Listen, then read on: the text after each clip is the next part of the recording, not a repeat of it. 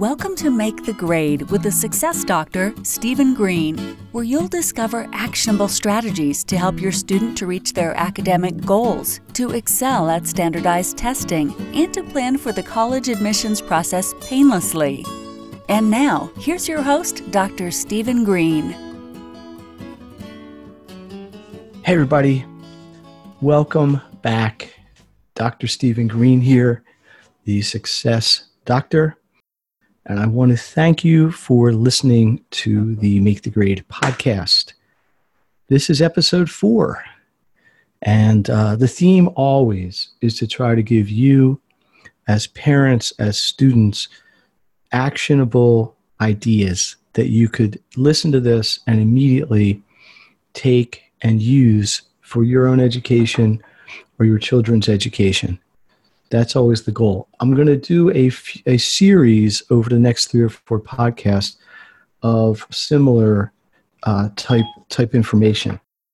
These are going to be what to ask. These are going to be actions that you can take.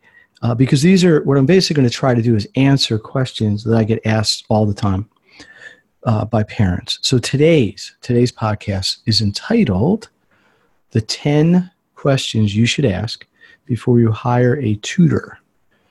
And these are common questions I get asked all the time by parents in all kinds of forums. So in fact, I was in the grocery store the other day and I ran into somebody I knew and was getting into it. So let's just jump right in. Number 1, and by the way, sorry, this podcast, this information is available also as a PDF, which is downloadable, and as a video that you can watch. So if you're interested in that, I'll let you know how to reach out to me, but you can email or you can comment on the podcast, things like that. So number 1, do you know the tutor personally? First question you can ask, do you know the tutor personally? Who's actually going to be working with your child? There's basically 2 models of tutoring companies. One would be a brokerage type service where a person might manage a company, hire several tutors, maybe even hundreds of tutors, and then just send them out to work. Sometimes this creates a lack of consistency and quality. Not always. Sometimes you get very good people. The other model would be a sole proprietor person, maybe more of a person who's actually doing the work, being the manager, but also the actual tutor. So you want to know, if you engage a tutoring company, who is actually going to be working with your child, who's going to be planning the lessons, and so on and so on. Question number 2, what is that tutor's background? What are their certifications? What sort of credentials do they have? So for example, does this tutor have a teaching certification? Do they have a state-issued teaching certificate? And if so, what subject is it in? Because they can be issued in a variety of topics. Do they have the legal paperwork they need? Child abuse clearances, FBI clearances, things like this. These are things that are always available and they're regulated, so you know if you're getting somebody that your child's going to be safe with, because you want to make sure you have good service educationally and professionally, but also there's a safety issue, unfortunately, in this day and age. Question number 3, does the tutor have all these clearances that I just mentioned? But it's going to vary state to state, which is why I separate the question into 2 and 3. So make sure they don't only have the right credentials as an educator, but also the right background checks, child abuse clearances, and things like that as appropriate by the state that you live in. Question number 4, from an educational viewpoint, what is their teaching method? Every tutor, just like every teacher, is going to have their own teaching style. Just like every student has their own learning style, which is something, by the way, I talked about in podcast 3 about Maximum Education's everybody's learning style. It's really important that the tutor's teaching style aligns with your child's learning style. There's visual styles, there's auditory styles, there's kinesthetic styles. Again, this was discussed in a little more detail in another podcast. But this is a question you want to ask. What's your teaching method? What's your teaching style? And understand if it aligns with your child's learning style. Number 5, what's it going to cost? The cost of tutoring can vary tremendously depending on your geography, the economics of the area that you live in, but you want to know what it is up front. at least as much as you can. Some places charge registration fees or enrollment fees or assessment fees just to get you into the system. Some sell packages where you might buy 6, 8, 10, 15 lessons for a fixed cost, and then you essentially use them. Some charge an hourly rate. Ask if there's a minimum number of lessons that you have to purchase, or if there's any other fees like material fees. You may find you have a registration fee and additionally maybe $100 for books and things like that. So always ask not just what the tutoring costs, but if there's any other costs involved that aren't clear. Number 6, question 6, what days and times are you available? Everybody's busy.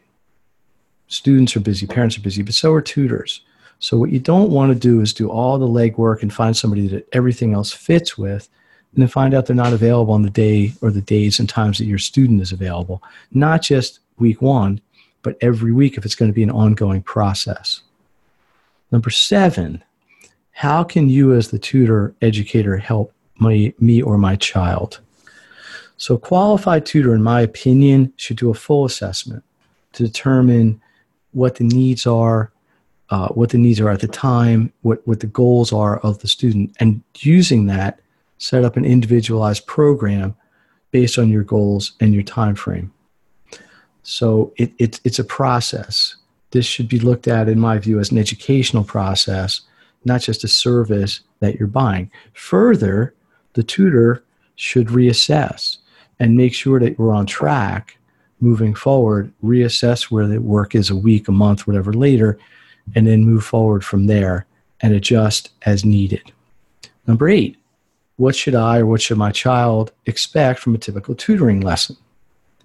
So lessons should include a lot of things. It can instructions, it could have strategies, it could have practice testing, it could be going over homework, it could be reviewing tests, prepping for quests. There's a lot of things, depending on the reason why you're tutoring, this could involve. It's also a good thing to ask about ahead of time. Number 9, can we or my child do a sample lesson? It's all about the experience. If you should ask, hey, can we do a 15-minute, half-hour lesson, maybe for free as a complimentary thing, perhaps at a reduced rate, just to get a sense before jumping in the deep end and booking 10, 20 hours with a tutor or a tutoring company. It's really important that the student and the family feel comfortable with the situation. Number 10, how are we as parents, or how am I as a student, going to get feedback on my lessons and the progress that we've had? It's really important that the tutor or tutoring company provide feedback. They should send updates after a lesson or have a conversation periodically or maybe even every lesson, depending on the acuteness or the gravity of what's going on. But it should be consistent. It should be kept as records. Everybody should be on the same page with what's going on. And I think as a bonus, even though I told you it was 10, as 11, just what else is on your mind? It's the old saying, measure twice, cut once. Always better to ask beforehand and know what's going on. So let me just review really quickly here. Number 1, do you know the tutor personally? 2, what's their background, certifications, and credentials? 3, do they have clearances and backgrounds at the state level, the legal stuff? 4, what's their teaching method? Does it align with your child's learning method? 5, how much will it cost for everything? 6, when are they available? Days and times that you can be assured of. 7, how can they help you? Specifically, what will happen? 8, what can you expect from a typical tutoring lesson? 9, can you do a sample lesson to kind of dip your toe in the water before going all in? 10, how will you get feedback on lessons and progress? And the bonus question was just anything else. What's important to you? Maybe your child has a special consideration that you want to make sure can be taken into account. So, Dr. Stephen Green, let me tell you in wrapping up here how you can get a hold of me, how you can find out more. And again, this podcast is available pretty much the same information as a PDF if you want a hard copy, and as a video if you'd rather watch it that way. You can look at this at www.makethegrade.net, MAKETHEGRADE.net. You can email me at sgreen, SGREENE, at makethegrade.net. You can find me on social media, Facebook, Instagram, Make the Grade. Starting to see a pattern here. and go from there. So I appreciate you listening. I appreciate you subscribing. Love to hear your comments and feedback and things like that. So thanks again, everybody. Next week, similar sort of presentation, except we'll be talking about questions that you could ask before turning in or before selecting a test prep program. So instead of a tutor, we'll be talking about test preps for SATs and ACTs. Very good. Thank you very much. Have a great week and talk to you soon. You've been listening to Make the Grade with the Success Doctor, Stephen Green. If you enjoyed this episode, be sure to subscribe. For more resources and support, please visit makethegrade.net.